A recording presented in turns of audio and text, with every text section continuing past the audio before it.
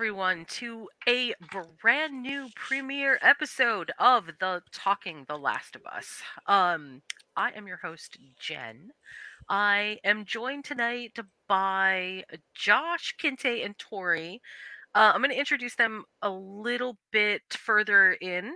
Let me give you a quick introduction to what we're going to do and say I am so excited about this. I've been waiting so long to do this, and I really hope that this is going to be not just fun for us, but fun for you, the viewer. Okay, so let's give a quick introduction to what we're going to do here. Talking The Last of Us is going to go through episodically each of the Last of Us story titles, and we'll sort of roll some things together here right at this very second. And that way we can kind of get through some stuff and hopefully catch up real quick so that we can be on time and do week by week episodes. The show itself is The Last of Us. It's based off of the video game from Naughty Dog. If you haven't played the game, just know that there might be a little bit of spoiler material going on. So if you aren't interested in hearing that, this might not be the podcast for you until after you have kind of seen a little bit more of the show or decided that you want to play whatever. However you decide to do it, there probably are going to be some spoilers. Um one quick also sort of housekeeping piece of business. I do want to make sure that everybody knows that so far from where we are right now, we're just a bit behind in terms of the episode count. We have a new episode coming up very soon. As soon as we're all caught up, then we'll get onto a regular schedule. Okay, so let's first talk real quick about what is happening. There's an apocalypse. It's kind of different than what we're used to. And I'm really excited about how this whole thing transpires. This is one of those games that has a really loyal fan base for really good reasons. And I think one of them is the way that they introduce the apocalypse and what they are sort of trying to say about what might happen. It's a really neat idea. And actually, you know what? I think I'm going to introduce my guests and bring you guys in so that we can talk real quick about how we feel about some things, and then we'll get into the history of the game itself. So, without further ado, first I'm going to introduce Josh. Josh, how are you tonight? I am amazing, Awesome. as per usual.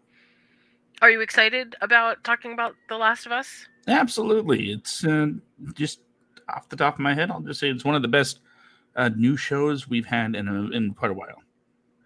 And big question, have you played the game or not? I have played both games. Okay. So, And the DLC. Josh. Okay, so Josh has the knowledge of a game player to bring to the table. I'll ask you another question afterwards. Let me get over to Kinte. Kinte, how are you tonight? And give us your take. Are you a game player, or are you just watching the episodes and along for the ride? I'm watching the episodes along for the ride, but what I'll do is I will watch the progression of the game up until it's caught up. So I have watched what happened in the game just to see how it differs or compares to the TV show.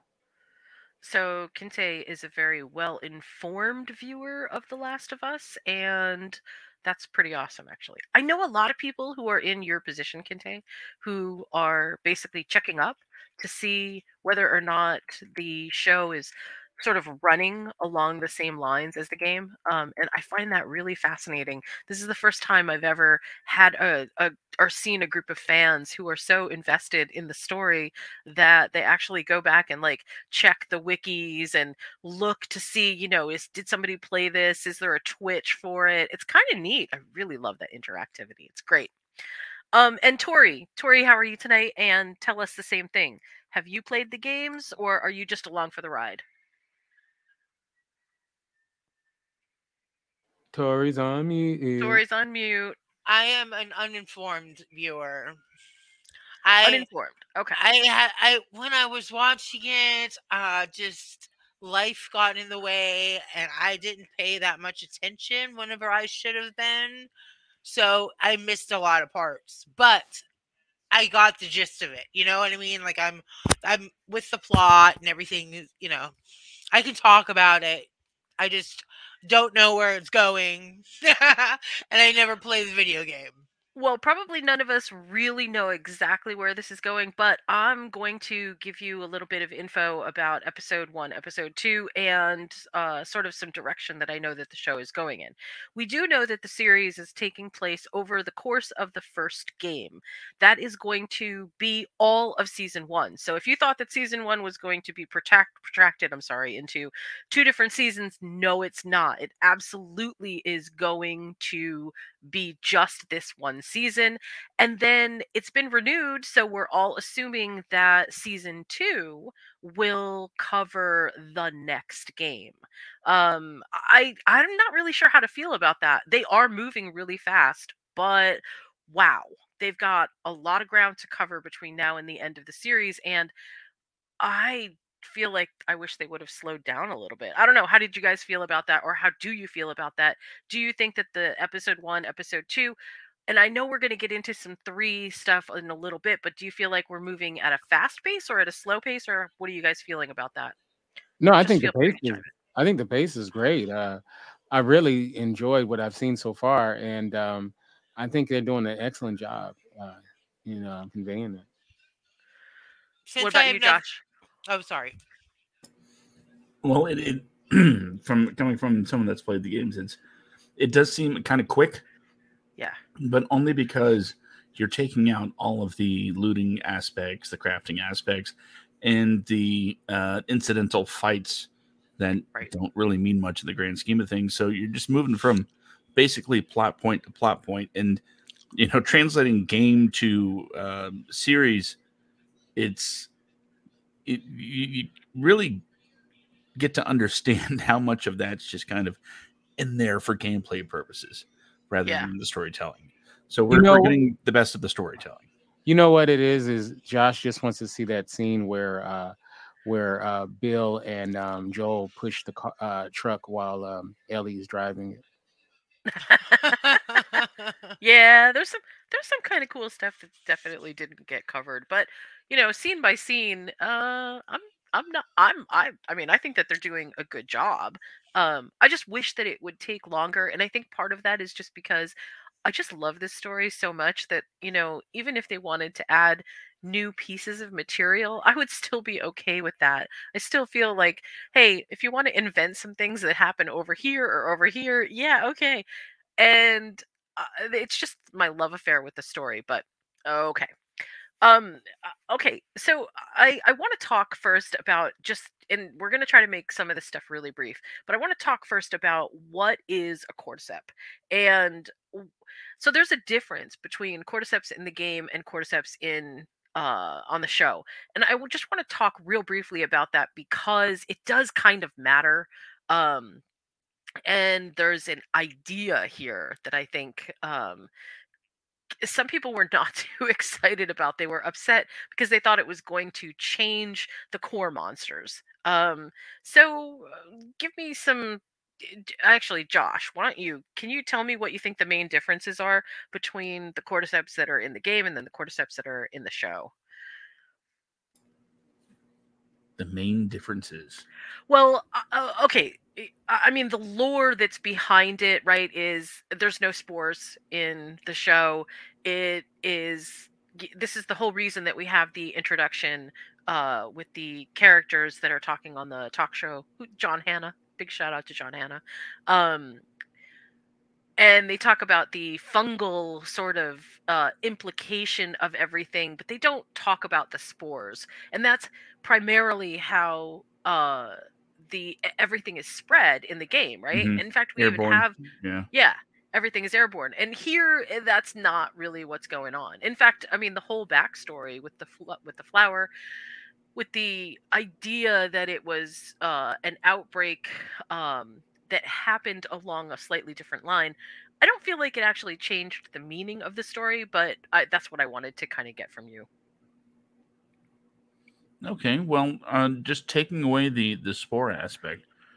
Again, I think it makes it I think it's a smoother transition for television to not have to spend several minutes with your stars in masks, walking through uh, dank and dark areas of the world, just to have them just to build that sort of sense of urgency, even though I guess technically Ellie doesn't need the mask, so Right. you get to see one person's face, and I think we've already had enough of a show where a certain someone keeps his face covered the whole time.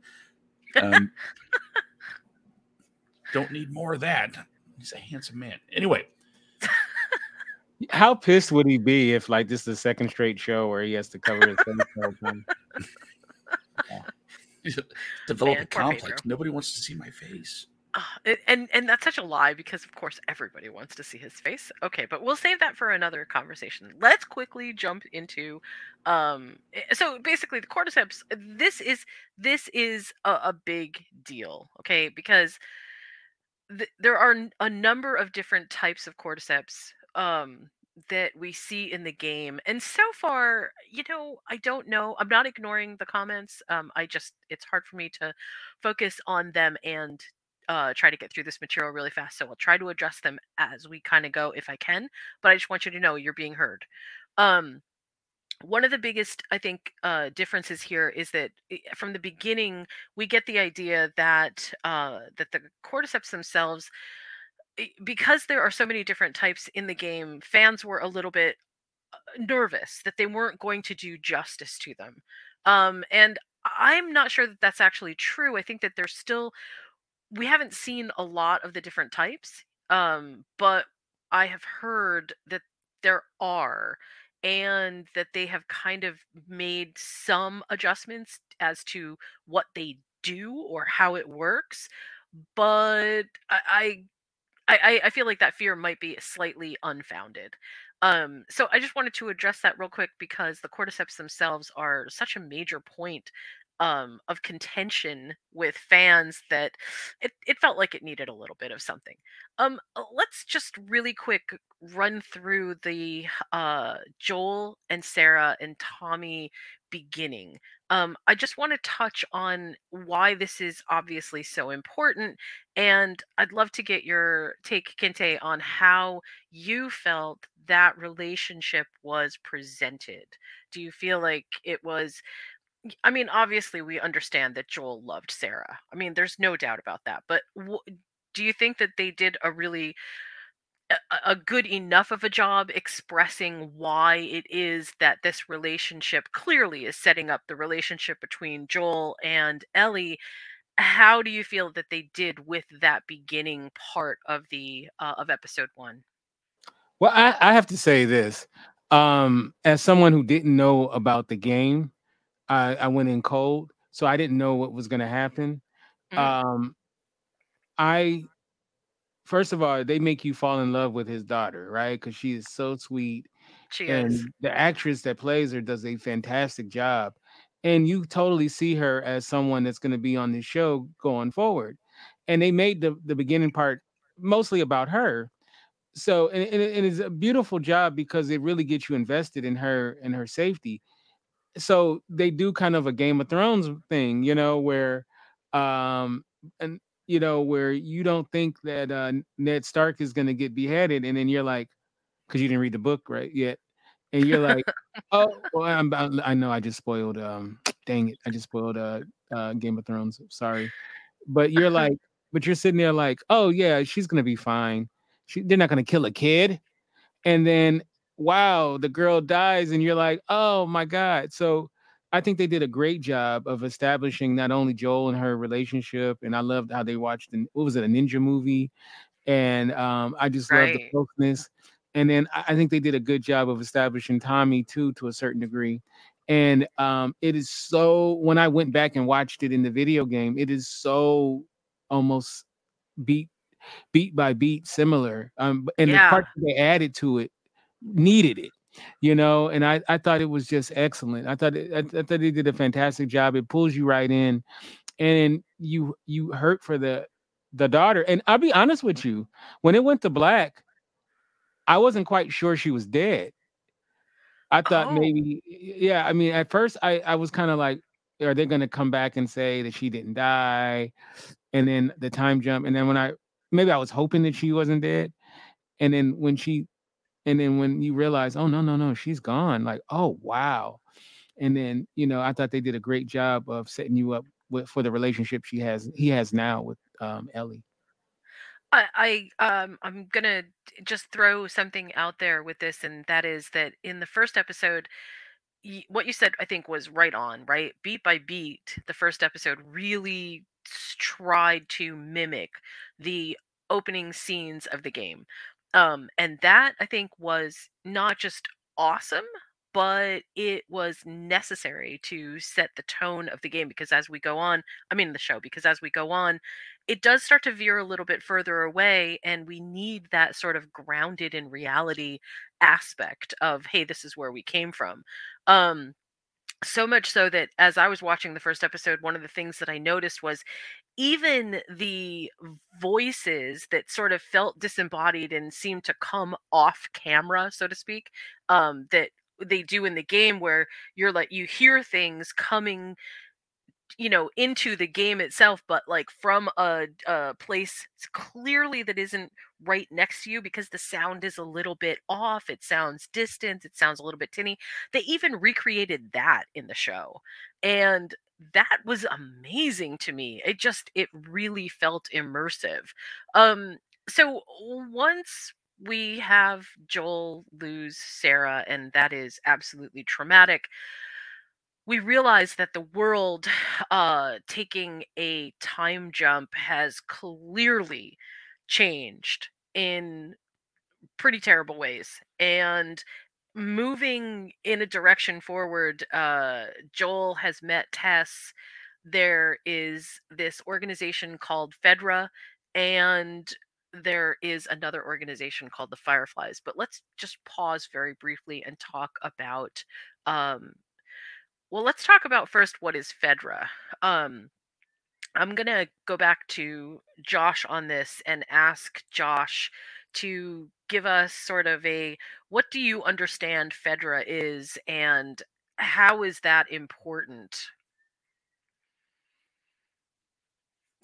Well, Fedra is it's essentially the government and how they're taking care of the people in a way, trying to keep everybody quarantined and quote unquote safe. Mhm. It all really comes down to keep everybody under lock and key, uh, under the guise of safety, which is why there is a group to counter them in the first place. It really is an interesting conversation about you know how much are you willing to kind of give up in the name of safety as far as freedoms and liberties. That's what is been happening, and it's difficult to kind of contain everything to just what we've seen in the first episode so far, or early goings on in the game. What we really know at this point in the first episode, right after the time jump, is that they're there to keep everybody sort of in line and more or less kind of fed like it's some sort of big old summer camp where everybody's just miserable, like summer camp. Um, but yeah, that's them. That's the government in action. So, FEDRA stands for the Federal Disaster Response Agency. And the Federal Disaster Response Agency works pretty closely with what they still have as the basic CDC, and kind of like a morphed Department of Homeland Security. It is absolutely authoritarian. There is a clear regime set up to kind of control people and keep them within certain quarantine zones. And this is done, they say, basically to keep infection from spreading. And we see a pretty early example of that with a child that comes in, and again, this is going to dovetail into what happens with Ellie, but we see a child comes in that has been bit, and they kill the child, saying something along the lines of, you're gonna have lots of toys to play with, everything's gonna be great. And no, it clearly is not great.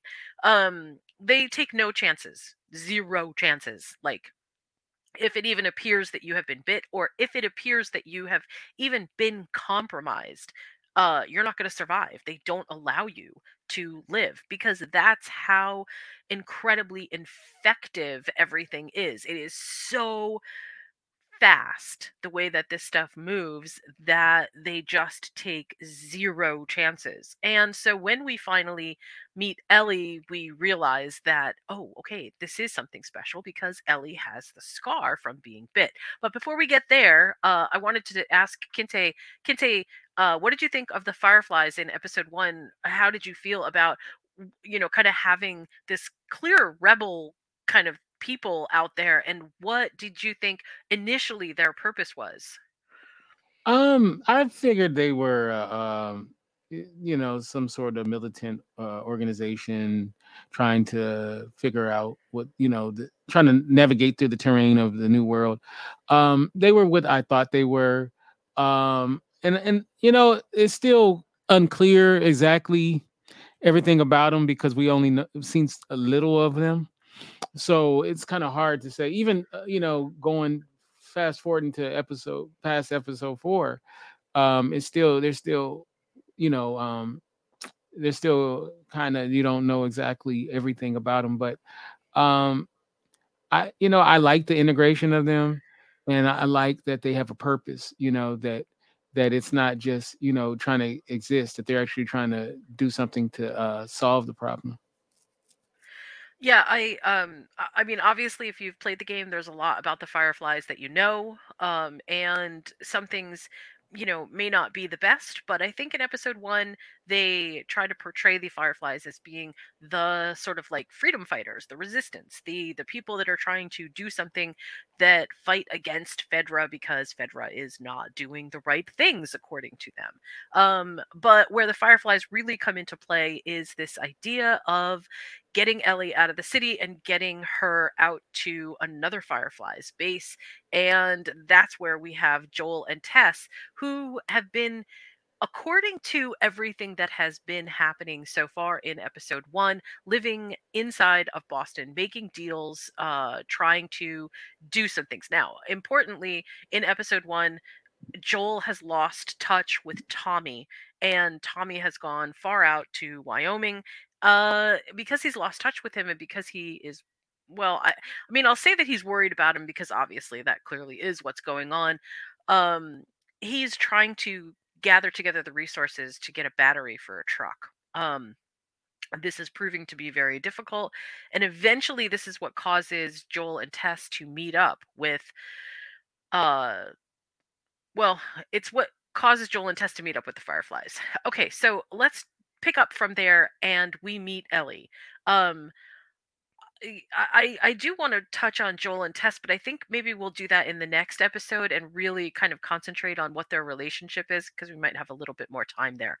But let's get to Ellie. And what was your initial reaction, Tori, to meeting Ellie? What did you think about her?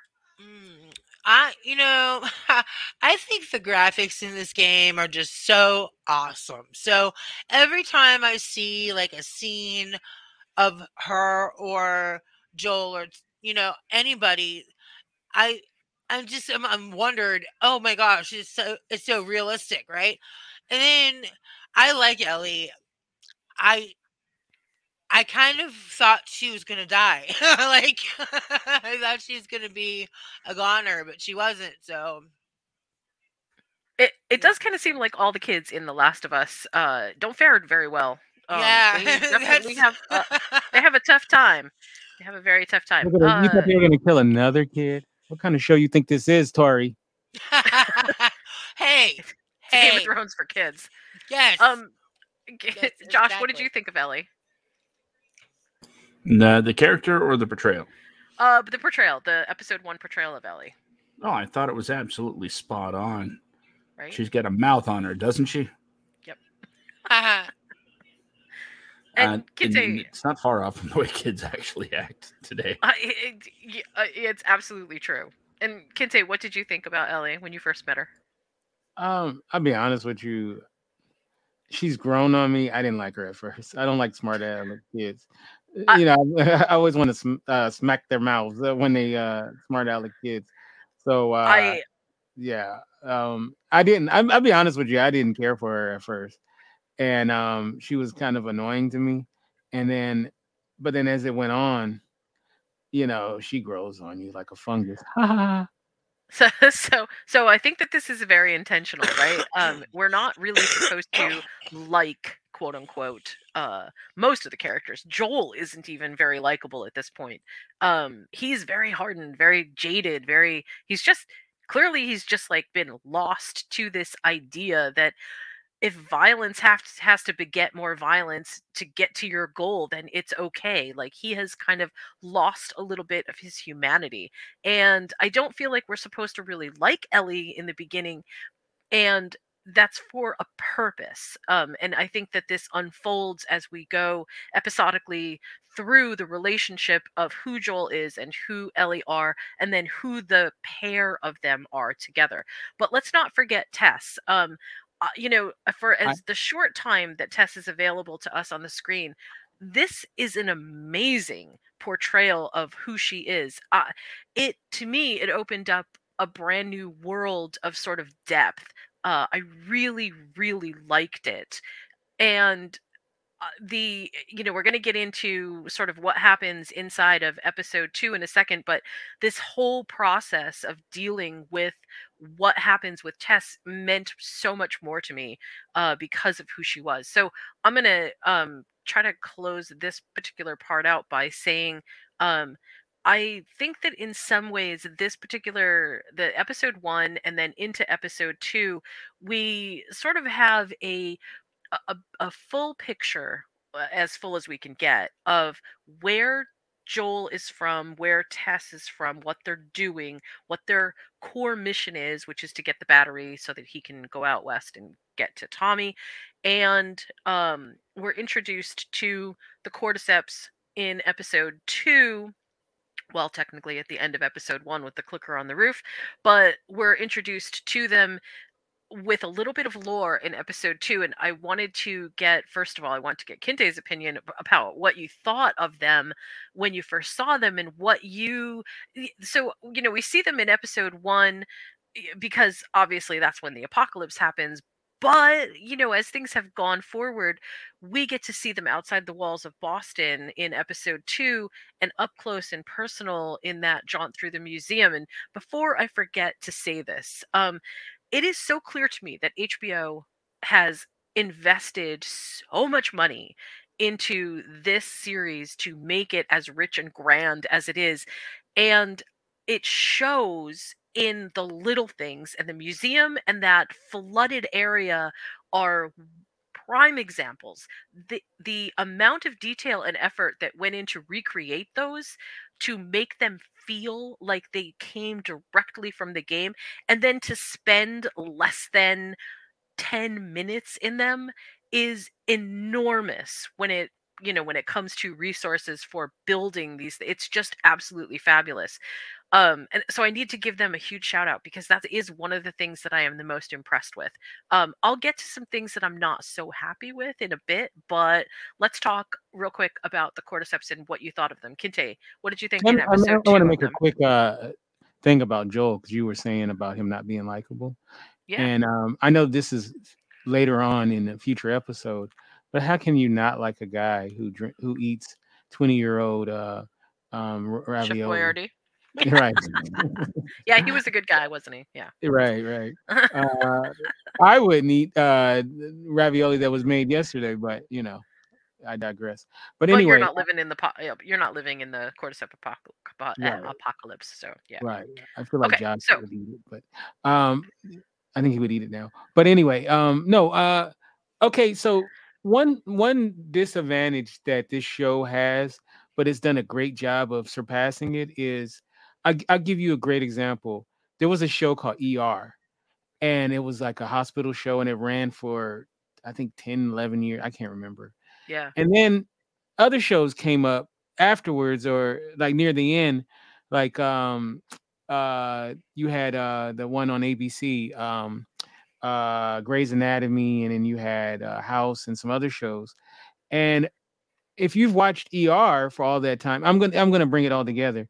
Uh, you watched every single doctor situation you could watch, right? And so I didn't watch those other shows, even though other people did watch those other shows, because I felt like I've seen every doctor show. Why would I need to watch another one, right? Well, and this show has a disadvantage in that we just watched Walking Dead for what, 10 years or whatever, how long? And we've Hmm. seen every zombie configuration you could see, right, on that show, right? So this show has done a great job because one thing I felt like going into it is, okay, here we go with the zombies, because they're not thrilling characters, right? But Right. they've done such a great job of when you see them on the show, it's impactful.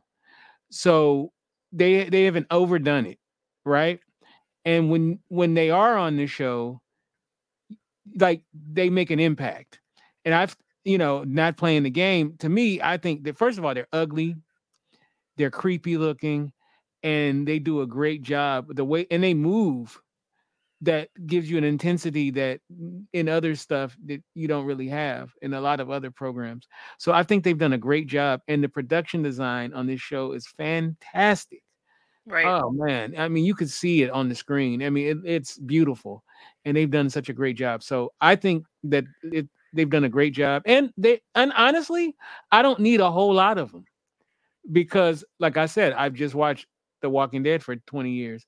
I don't need a whole lot of zombie action. I want a great story, and then the zombies, be more impactful. That's me, but there's probably people out there. I want a more zombie action.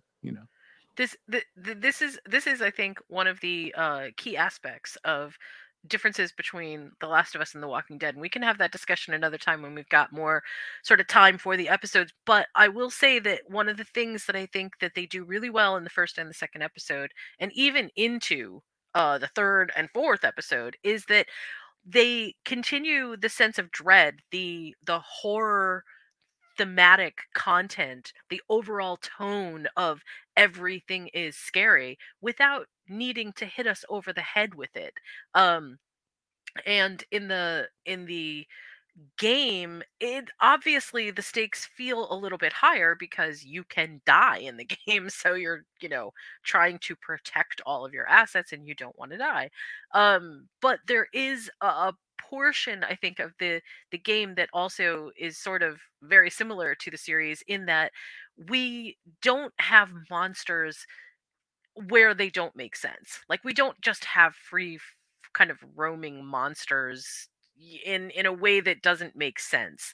And so the dread kind of builds You instead of mean is always present. you mean like you don't have no whale walkers? Yeah, oh my god. Okay, well, we will definitely be having that conversation because I would love to do a whole podcast on The Walking Dead versus The Last of Us. So we'll definitely do that. Okay, so Josh, let me get your opinion on the cordyceps too, because if you, not if you, because you've played the game, I really would like to know how you feel about it. Wait, one thing real quick. Yeah, I think we only should do the first season of both. That'd be the fairest thing to do. yeah. Okay, we'll compare the first season of The Walking Dead and The Last of Us. That would make sense. All right, so Josh, give us your take on the cordyceps. Well, I think Kente pretty much nailed everything. The only thing that I can really say differently, and not even differently, but maybe just in addition to, as far as comparing it to the games, in the series, from what we've seen so far, it's been very dramatic. It's been, as Kente put, very impactful and um, pretty intense, just from the couple types that we've seen on screen so far. But knowing what's coming, uh, I can only imagine the bricks people are going to be dropping in their pants when they see what's to come. Oh my god, no kidding. It's going to be, oh, it's going to be something else. in fact, not to give any, because I don't know when people will listen to this, but if you're listening to this in real time, the episode that's coming up on Friday, which will be episode 5, is apparently, if you've seen the trailer, it's gonna be big. And the the cordyceps type that we are about to see is honestly, to me, one of the most scary from the game. It just absolutely is frightening beyond Oh, belief. I'm not watching that episode then. I don't want to be scared. I It's don't want to be scared. really I don't want to be scary. I scared. mean, just to put it simply, video games have boss fights. Right, This is a show based on a video game. right. Yep. Boss battles, yeah. That's Yeah, all I'm so going to say. things definitely ramp up because your skill level in the game does matter in terms of what you can fight as you kind of continue to go along. So as we move along in the series, yeah, things definitely feel like they are progressively going to If ramp up. I if I hope that can't that's the sleep case. because of the Friday's episode, we, Josh and Jen has to pitch in and get me a, nightlight. Okay, we promise we will, and we promise it won't be in the shape of a cordyceps either. We'll get you a nice mushroom light so you can see. Okay, I want to talk real quick about Joel and Tess and how Tess dies. Um, yeah, that's not a spoiler. Sorry, guys.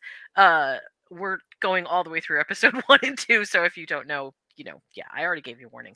I definitely want to talk about the sacrifice that Tess makes for Joel and her ask of Joel, and why I feel like that is not just the sort of pivot point in the game to get Joel to do what he needs to do, but also kind of gives us a preview of some things to come. And I guess I'm going to ask Kinte first. Kinte, what did you feel about the way that Tess died, and her final sort of ask of Joel, which, by the way, was to Man, get that, Ellie. once again, another great moment where I'm thinking she's part of the show. I'm thinking she's a main part of the show, and then when she dies, I'm like, oh shit, like who, oh, Right. it's about him and the girl. Like I didn't know it was about him and the girl. So I thought it was great. And I thought that the ask, you know, was awesome. And she was pretty uh she was pretty bossy, that chick. Because I remember when she was being interrogated, she was like, he's gonna do what I tell him to do. I was like, gee.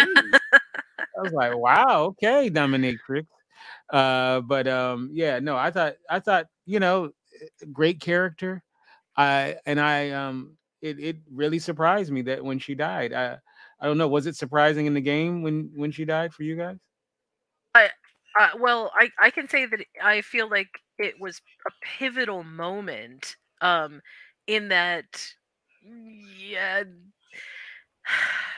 What's a good way to say this? So, The Last of Us is all built from core to every point outward on understanding and processing grief, morality, and choices. And for Tess to do what she did is kind of like foreshadowing to a whole lot of the rest of the game. You have a choice, you have a morality, you have sort of a sense of what your duty and purpose is. And honestly, I y- Tess knew things that I feel like weren't really conveyed to Joel, but I feel like Tess understood them. Like, this is the big moment for us to make things better, and she alludes to that in the during the episode 2 series when she says, look, here's a chance for us to make things right. We don't know what it was that at this point in the series that sort of made her think that, but it's obviously really big. And redemption, I think, is, this is one of those things where we don't always understand when we're seeing redemption in the moment. And yet here we get a peek at, hey, here's your chance at redemption, and it's kind of straightforward. So I'm going to ask Josh the same question. Josh, what did you think of the test scene where Tess basically gives up her own life to save them.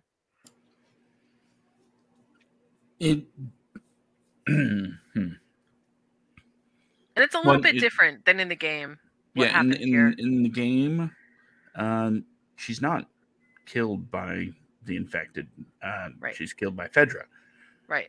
and they finally catch their big um, big baddie, I guess, because if anything, playing these games, you get a good look at how good guys and bad guys are basically just uh, comes down to what side you're on.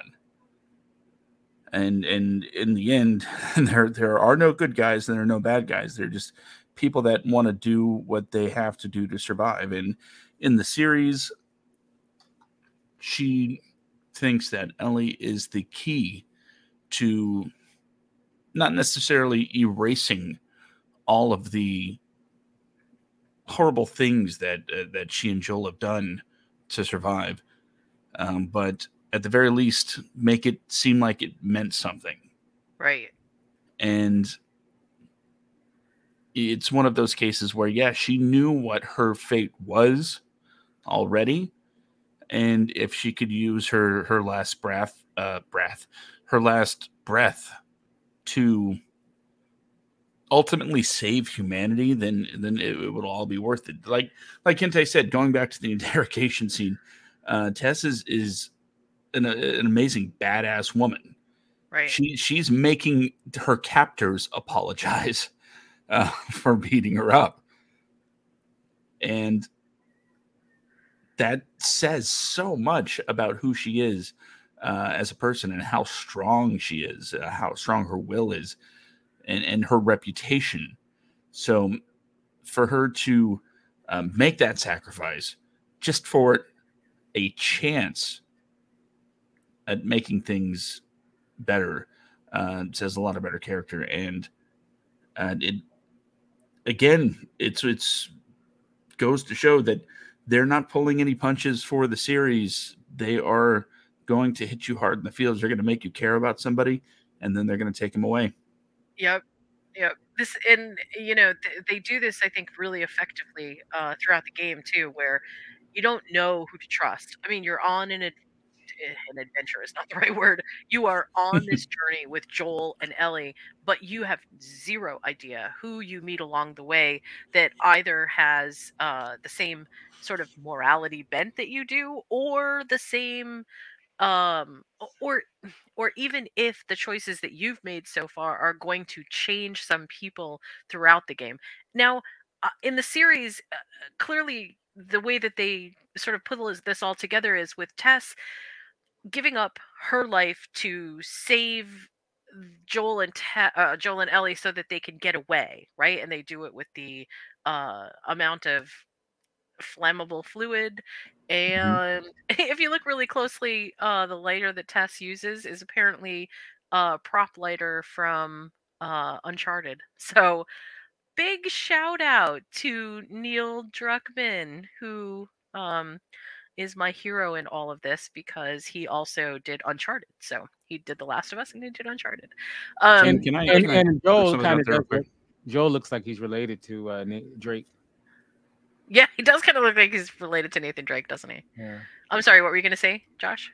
I do just kind of want to put this out there that you know, rest in peace, Annie Wershing, the actress that played Tess in the game, Yeah. recently passed away a couple weeks ago. Yeah. She was in 24. Yeah. Did a great job. I How did mean, she Yeah. pass absolutely amazing. away? How did she pass away? Not mistaken, it was cancer. Yeah. Yeah. Oh, It that's was, so sad. Oh my yeah. goodness. Yeah, it was a Bless long their battle. hearts. Oh.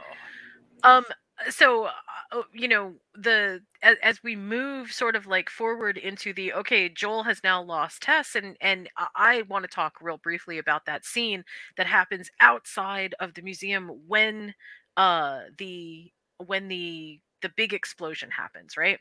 And it it to me this is sort of pivotal because again this sort of sets us up on the stage where I think there's so much foreshadowing in all of this. Joel sees it, and obviously he's not just heartbroken, but, clearly there's a grief there. But at the same time, Ellie is overwhelmed by what is happening, and Joel is like, okay, experience the grief real quick, move on, survive. Ellie is not there yet. She's just not there yet. But I think you get a really clear picture that Joel has lost so much that even the loss of Tess doesn't slow him down for even a single second, because his secondary drive of survival, or maybe it's his primary drive of survival, kicks in, and he continues on without really even missing a beat. In fact, we don't even really talk about Tess until episode 3 toward the end, again with any real, even a little bit of emotion. So I actually really liked that. I thought that that was a really, good way of showing how incredibly jaded Joel is, in terms of hardened he is from grief and from everything that he has already survived. I also want to say that, as we move forward, I know that this has been really super condensed, and I am so sorry that we don't have a ton more time to go more in depth with this, but in our next episodes we are going to slow everything down and really kind of give a wider birth to everything, so that we can really get into it. There were things about the interrogation, like Josh said, that I really wanted to talk about.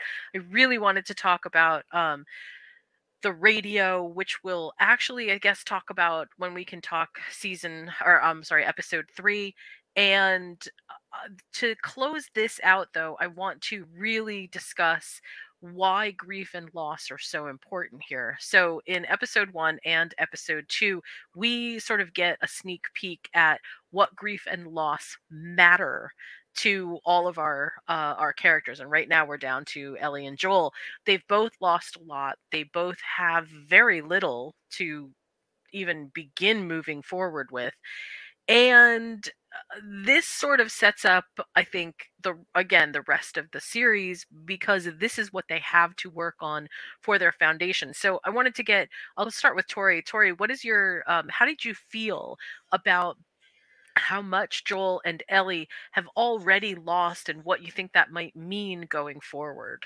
Okay, so grief is so overwhelming, like so overwhelming. When you lose somebody and you go through the 5 stages, it consumes you.